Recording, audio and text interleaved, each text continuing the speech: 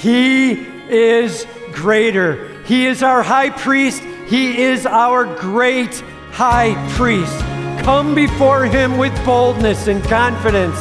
Come before him on your knees and watch God rock your world. Amen. Well, it's great to be here with you. It's great to be worshiping. And man, we are all about Jesus Christ. We're celebrating the King of the universe. May he get all the glory. That is the one reason that the church is rallied together. We are called to make much of Jesus Christ. And all of God's people said, amen, man. It's a huge deal. And so we're in a series here called Greater. And we're talking about Jesus Christ, the one who is greater. The one who's greater than all creation. He's greater than the angels. He's greater than any human being. He is greater. We're talking about not only is he God Almighty stepped into this world, but he is our high priest. He is the one who steps in on behalf of us. He covers sin.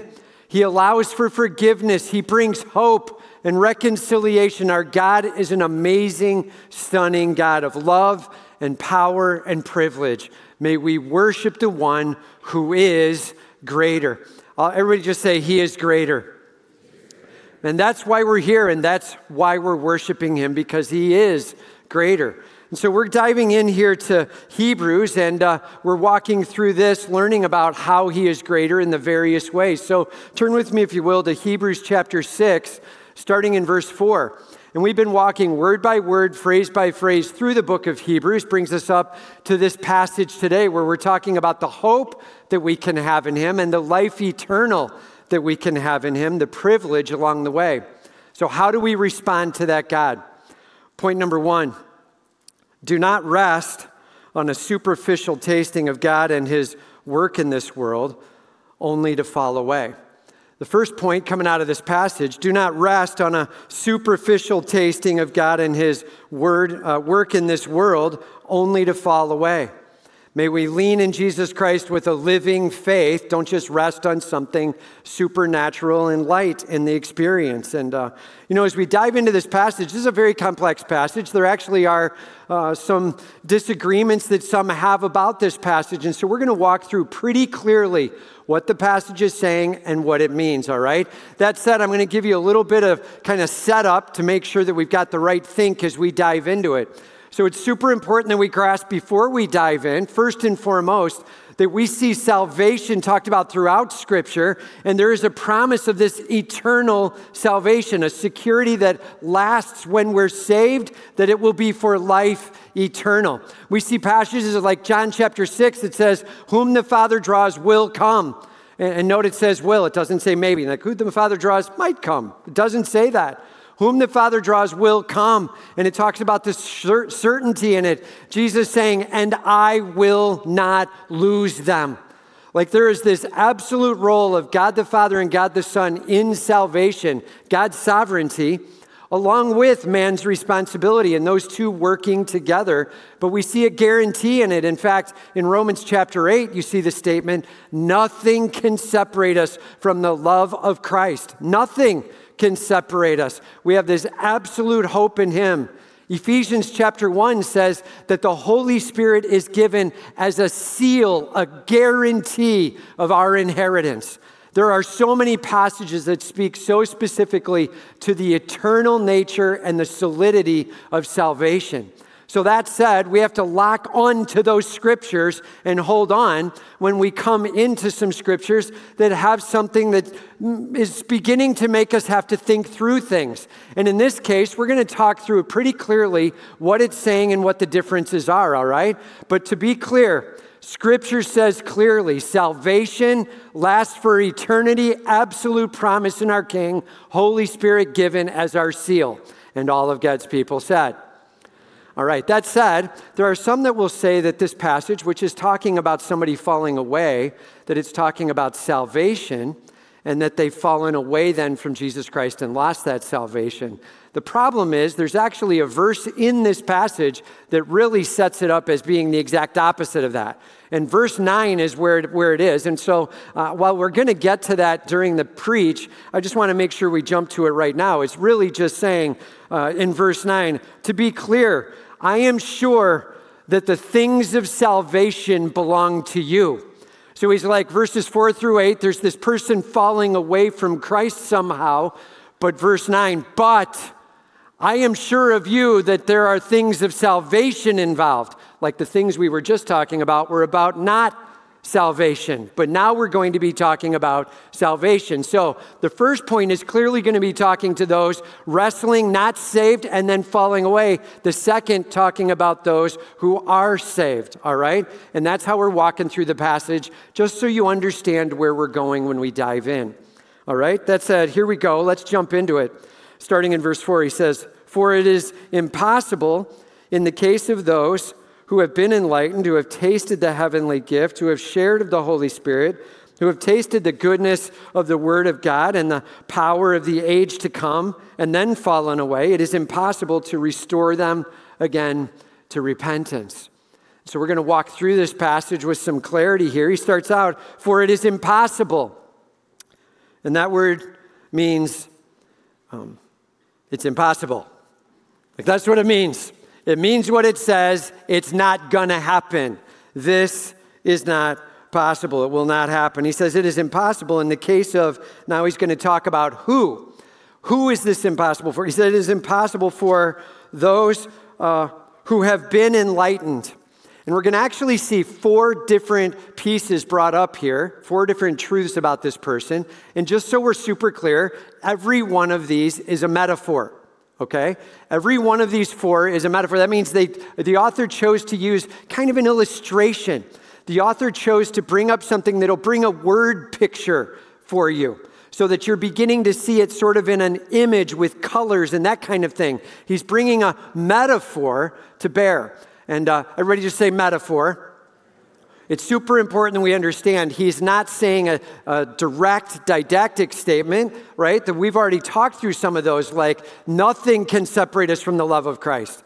So be super careful when you have these absolutely clear passages of Scripture and then you're dealing with a metaphor. Make sure the metaphor does not trump the really clear passage of Scripture. Make sure the metaphor sits under the really clear passages of Scripture.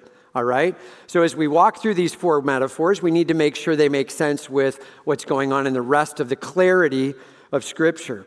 So here he says, it is not possible for one who has been enlightened. In fact, that word literally means to have light shined on you. It literally means to have like a flashlight turned on in a dark room, and some of it hits you. You've had light hit you. It hits the room as well. You can like see the table you would have tripped on in the dark room. Like you have a light turned on. There's a little bit of light shining in the space. And it's a huge deal that we understand this to be talking about a external light shined on them. It doesn't mean they hold the flashlight. It doesn't mean the light is coming out of them in some way. It means the light has been shined on them for a moment in time there. And in fact, Jesus talked about the same kind of thing. In John chapter 12, verse 36, Jesus said, while you have the light, and he's talking about himself there. While you have the light, everybody say that's Jesus. Right? He was talking to these disciples. He said, while you have the light, believe in the light, that you may become sons of light. Like it's not enough to just be near the one who is the light. It's not enough to just be around the one who is doing things that are stunning.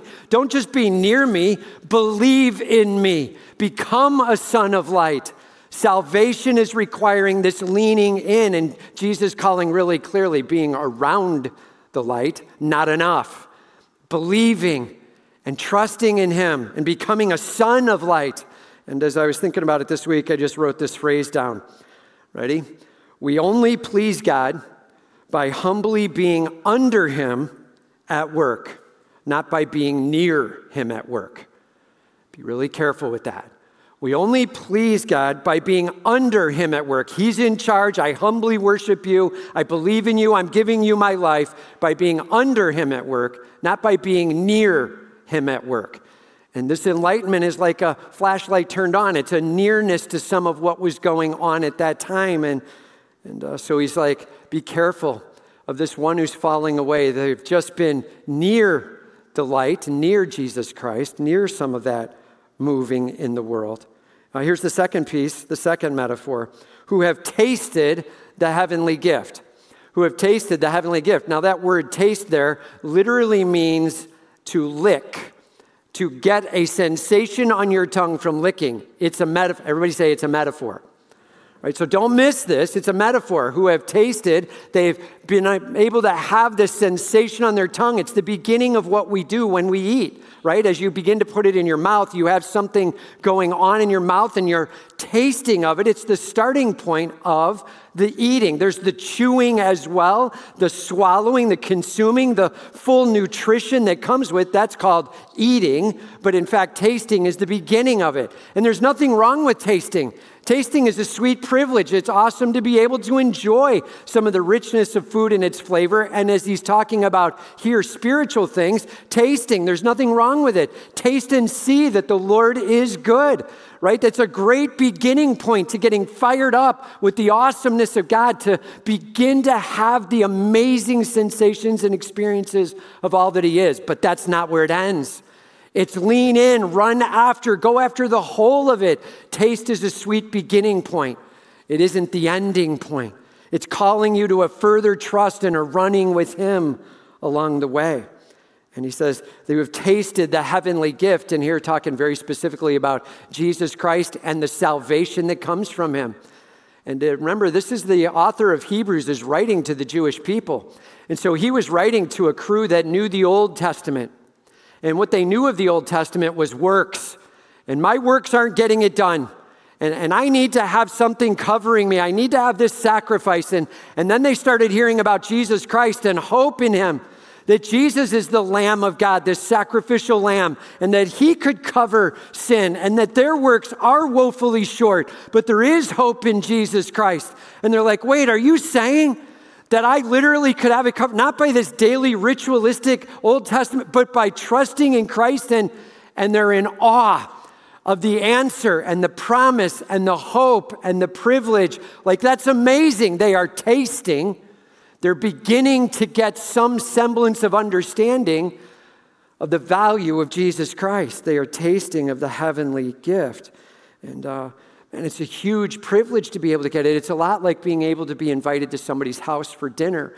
And you're walking up the sidewalk, and as you're getting there, you get up to the front door, and as the door opens, you can feel the warmth and the heat from inside. And you can see the table is set. You can see the candles flickering. You can hear laughter of people that are there, and they're already enjoying the evening. As you listen a little closer, you can hear the crack and the pop of the fire that's running and bringing a heat to the room. It just looks so warm. It looks so inviting as you're standing on the step. You're right there and you're tasting, you're experiencing the smells of the food are wafting across and you're catching, but you're not yet inside. That's what he's talking about. He's like, be careful. There can be an experiencing that's right on the edge and near, but not under and wholly trusting in. Man, may we be cautious with it. He then says, who have shared in the Holy Spirit. And that word in the ESV may be a little bit too off in what it's saying, who have shared. In fact, that word in the original language means basically who are alongside and associating with. This word was actually used of the fishermen. If you look into the Gospels, when it talked about fishermen side by side, it talked about them basically being partners or side by side in this kind of, we're associated with each other as we fish. We're hanging around, we're near each other doing the same thing. And notice it's not the word, it doesn't say who are indwelt with the Holy Spirit, who are regenerated by the Holy Spirit. It doesn't say these words that we know are super clear about salvation, who have the Holy Spirit sealing them unto eternal life. It doesn't say that. It uses a metaphor, this metaphor about kind of standing alongside of, associating with, or being near while there's things going on. He's like, man, this is talking about being in a church that's on fire and seeing the worship lit up and lives being changed and the word being preached and people taking down notes and coming to tears as they recognize things that need to change in their life, and this church just on fire for Christ, people coming to trust him as Savior, being baptized, and the fire in the room, and there's things happening. And But the person would be like, that was an awesome hour and 15 minutes. But I'm distancing now a little and separating away from. It's experiencing in the moment, but not worshiping and running in with your God and hanging with him. It's seeing the fire and the passion and the purpose of the church, but maybe I'll just go this way. That's what he's talking about.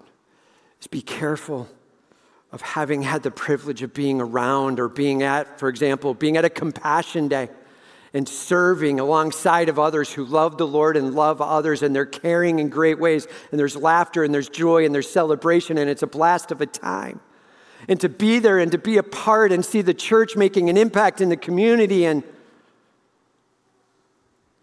then maybe that's just it. I'm distancing now a little bit. It's like, be careful with making your walk with Christ just a moment of experience and then you distance. Be careful that we lean in with our King and we run after him. He says, and who have tasted the goodness of the word of God. Again, here's this word taste. It's a metaphor. Again, it means, and who have licked the word of God. It doesn't actually mean to lick the word of God, right? This is a metaphor. It means to be able to experience the goodness of God's word, the truth of it, to see the reality and the practical of it, to be able to see in some moment a felt need thing. You're like, wow, that really addresses a fear I had. Or, wow, I can see God's word giving some hope or some promise here. And this is interesting. And it actually brings a moment of, a little bit of calm, a little bit of peace, maybe a little bit of joy as you see or reflect on, as God's just pouring his general revelation all over the place. And through this word, you're seeing the truth and the power and the promise, but you're not putting yourself under and saying, okay, I humble myself to you, you're in charge. And I'll put it this way, this may be a verse you want to write down. Jeremiah chapter 15, verse 16. Jeremiah 15, verse 16. It says, your words were found and I ate them. Notice here it says, taste of the goodness of the word of God. But Jeremiah is talking about eating it more than just the sensation of the superficial moment of, but it's talking about the chewing and the consuming, and it feeds and nourishes the soul and the richness and the wholeness of God's word, not just the moment of a interaction and an experience and then a pull away. Not that. You know, this is a huge deal that we grasp, and he actually even says at the end, and tasted of the powers of the age to come. Seeing God stir in a way where lives are changed, where hearts are stirred, seeing healing take place, and God is going to blow us away in the age to come. I cannot imagine what it's going to be like as God just all over the place is revealing his power and greatness. And there are moments where we get the privilege of seeing him move in a room, in a place, in a time, in a need, in a hurt. And God does something and he's like, man, maybe you've been around it. Maybe you've seen it. Maybe you've experienced and had it wash right up on your shore. Don't walk away. Make that the thing that invites you in and run with your King with all you've got. Go after him. You know, you've heard me say it this way. Salvation, it's not easy, but it's as simple as A, B, C. A, admit that you're a sinner, like grasp that my works don't get it done. B, believe that Jesus is risen from the dead. And C, confess him as Lord. Putting him in charge, you're in charge, God. And man, it's so easy to admit we're sinners and even believe Jesus is alive. Okay, fine, he's alive, but he's not in charge of me. I will not confess you as Lord. Please hear me. That's not saved. Coming right to the edge of getting it and seeing all that's going on and backing up and going, but I'll be in charge of my own life, thanks. I'm distancing from. Man, we've got to be super careful that we understand and we worship our King with all we've got. He gives 4 metaphors of the person, and he's able to taste and experience. There's some level of being right at the edge, at the precipice of the doorway, being invited in, being able to see some of it and grasp it. And he says, and then have fallen away. This word literally means to abandon, to walk away from, like, I'm good, I'm done. This isn't talking about a moment of sin. This isn't talking about a moment of struggle. This isn't talking about, we already know that. 1 John 1 says, he who says he's without sin is lying. Like, it's not talking about struggling with self and sin. It's talking about done with the Jesus thing. I got my own thing. I'm on with that. And however that distancing looks, be careful to be able to have seen and experienced God at work, but distance back away. It says, who have pulled themselves away or fallen away, it is impossible for them to restore them again to repentance, to restore them again to recognizing that their works aren't enough. Repentance, setting down the God, please forgive me for my broken works, and I'm on with you. They've had a moment of being able to see their brokenness in God's grandeur, and they were like, no thanks, and they stepped away. And this is a hugely satanic moment, to see the greatness of the grandeur of the Almighty King in massive glory and display and go, I'm going to make it about me. Be careful. May we cautiously walk and run with our King, and may we recognize that every experience and every taste is a sweet, sweet privilege of the God of love of the universe as he's calling you broadly to come join. Are you in? He then says, why would it be impossible, since they are crucifying once again the Son of God to their own harm and holding him up to contempt? There's a point if you walk from Christ and you're like, I'll make it about me, where you are literally saying, I guess your death wasn't needed to cover my sin, so I guess it was needed to cover yours. You're literally partnering with in battle cry and saying, crucify him then.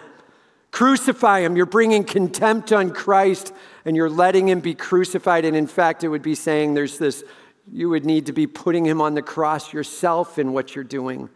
Cautious. Man, this author is not pulling a punch. Tasting and experiencing the massive glory and power of God moving is sweet, sweet, sweet privilege. May we lean in and run with him with all we've got. May we not turn the other way. He then gives an illustration. He says, for land that has drunk the rain that often falls on it and produces a crop useful to those for whose sake it is cultivated, receives a blessing from God.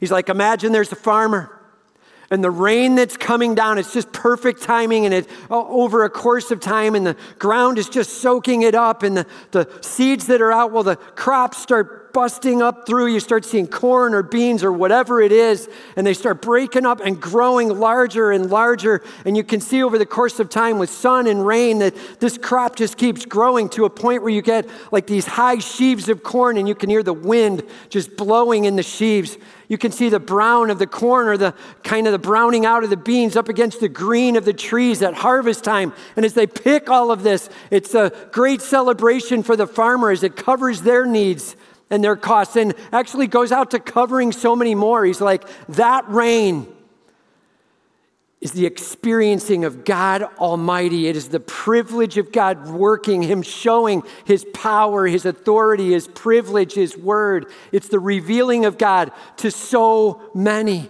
And that rain comes down, man, may it just bring a bumper crop. And then he says, but here's the contrast.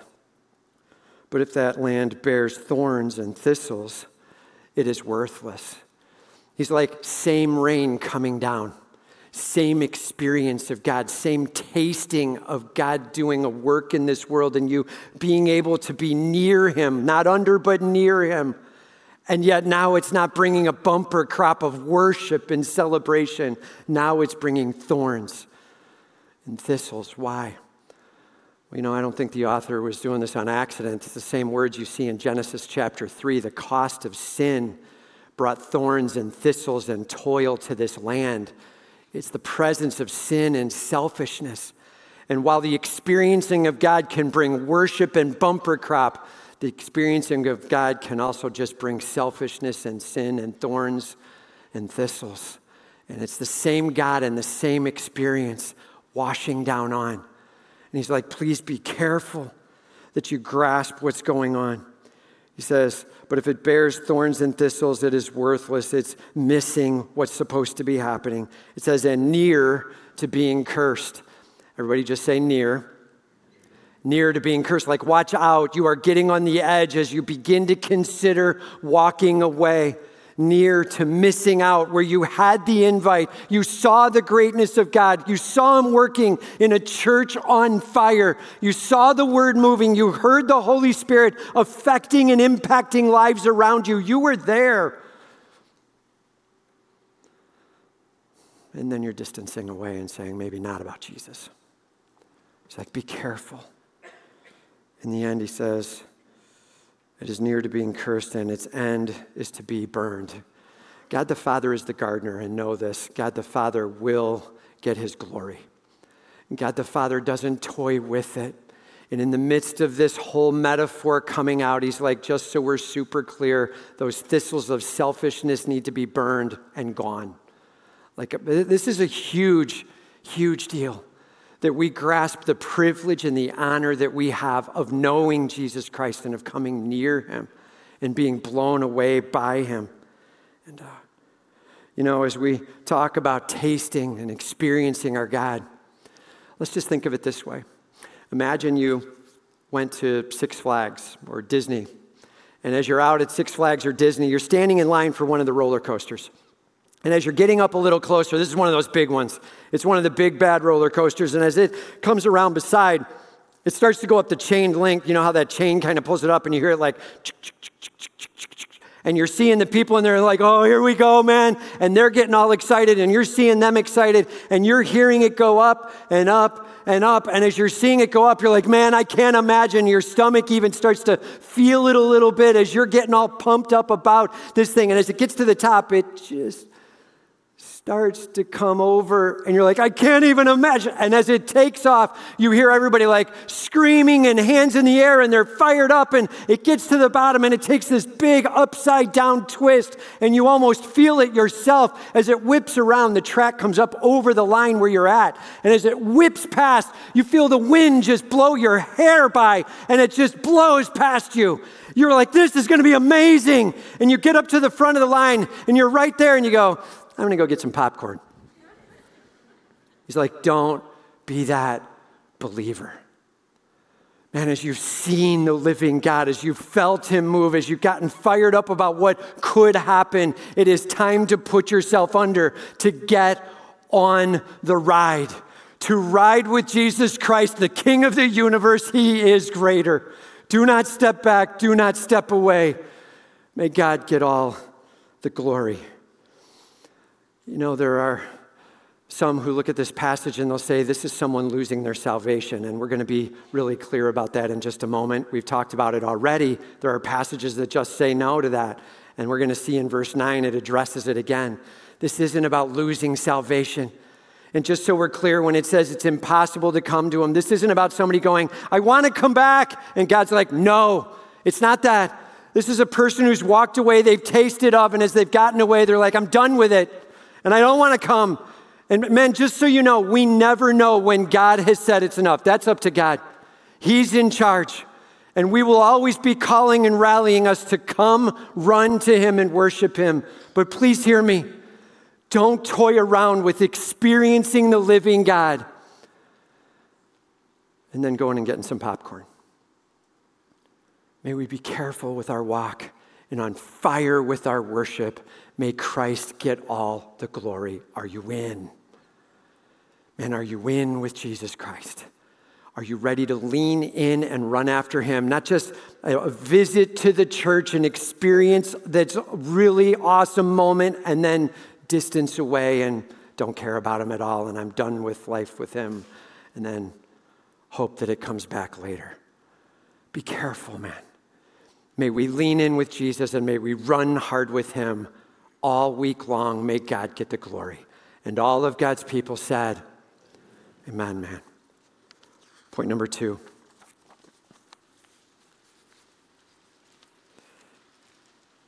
Live passionately, run eagerly, believe sincerely, all for Jesus. Live passionately, run eagerly, believe sincerely, all for Jesus. Man, may the experience you have in Christ call you forward to a passionate running with him. He then says, though we speak in this way, He's like, I know I just said verses 4 through 8, and I know I just talked about somebody who has experienced and fell away. Though there is somebody who has not saved, and they got right to the doorstep and then turned around and walked away. Though I speak in this way, yet in your case, beloved, we feel sure of better things, things that belong to salvation. Are you hearing it? He's like, I know what I just talked about, and that's not about salvation. That's about the one not saved. But I'm talking to you now and about you saved, and I'm fired up about it. He says, I feel sure. Just so you know, that's a little bit of a weird way to talk about salvation. And why is he doing that? Why does he say that phrase? I feel sure of this. Because he's talking about the externals. The next thing he's going to say is, let me talk about those things that are going on in your life that I'm seeing. And he's like, you have to make sure that you're right with your God inside. But I'm seeing some things externally. In your case, beloved, I'm fired up about this salvation belonging to you. For God is not unjust so as to overlook your work and the love that you have shown for his name in serving the saints. For God is not unjust so as to overlook your work and your love. Like, here's the deal, man. We are not saved by our works. Everybody say, not by works. But if we love the Lord our God and we're filled up with a love with him, it will spill over into a love of those around us. In fact, 1 John 4 says that if you don't love your neighbor, the love of the Father is not in you. Like he's saying, I'm just telling you, I'm seeing this love pouring out, and I'm seeing it as a love filling up, God just welling up inside of you and spilling out, and you are humbly caring and taking care of the needs of those around you. I'm seeing a love and a work and a passion and serving the saints. It's an awesome moment of humble love of your God is turning to you a humble love of the church. And there are some who see these words like love and works and serve, and they're like, all right, I'll just go do that. Like, I'm not going to worship Christ, but I'm going to actually work even inside the church walls. I'm going to serve in various roles, and I'm going to make it look like I'm caring for people, but deep inside, it's not being welled up by, I love the Lord my God, and he's called me to love his bride, the church, and I'm fired up for what he's doing. Instead, it's being welled up by, I hope people see how good I am. I hope God sees how good I am. And be careful. It isn't about trying to just do some caring outward actions.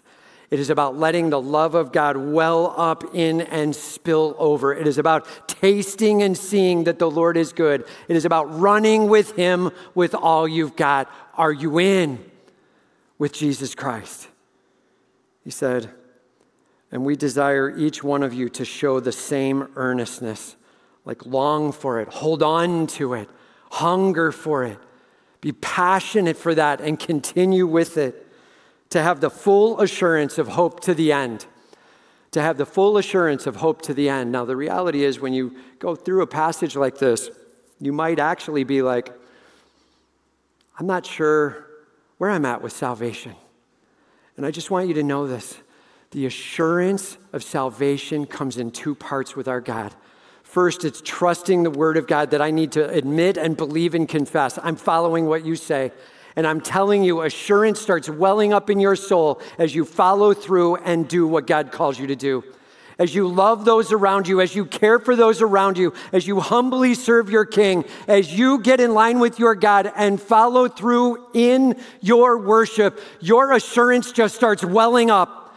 And as you walk away and experience a sin moment, your assurance starts waning down.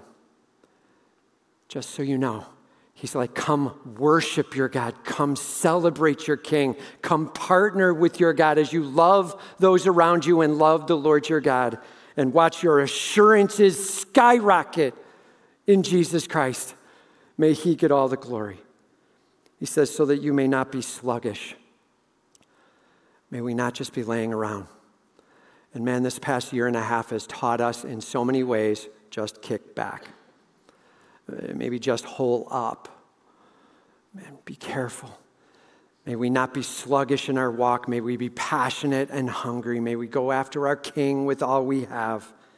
He says, but be imitators of those who through faith and patience inherit the promises. Be imitators of those who through faith and patience inherit the promises.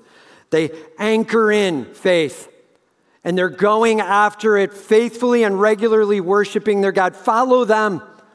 Man, as you look around in the church, in your family, in your friendship groups, look to those who are fired up about Jesus Christ. Look to those who are fired up about his word, who are leaning in, who can say these words. Here's how God's changing me.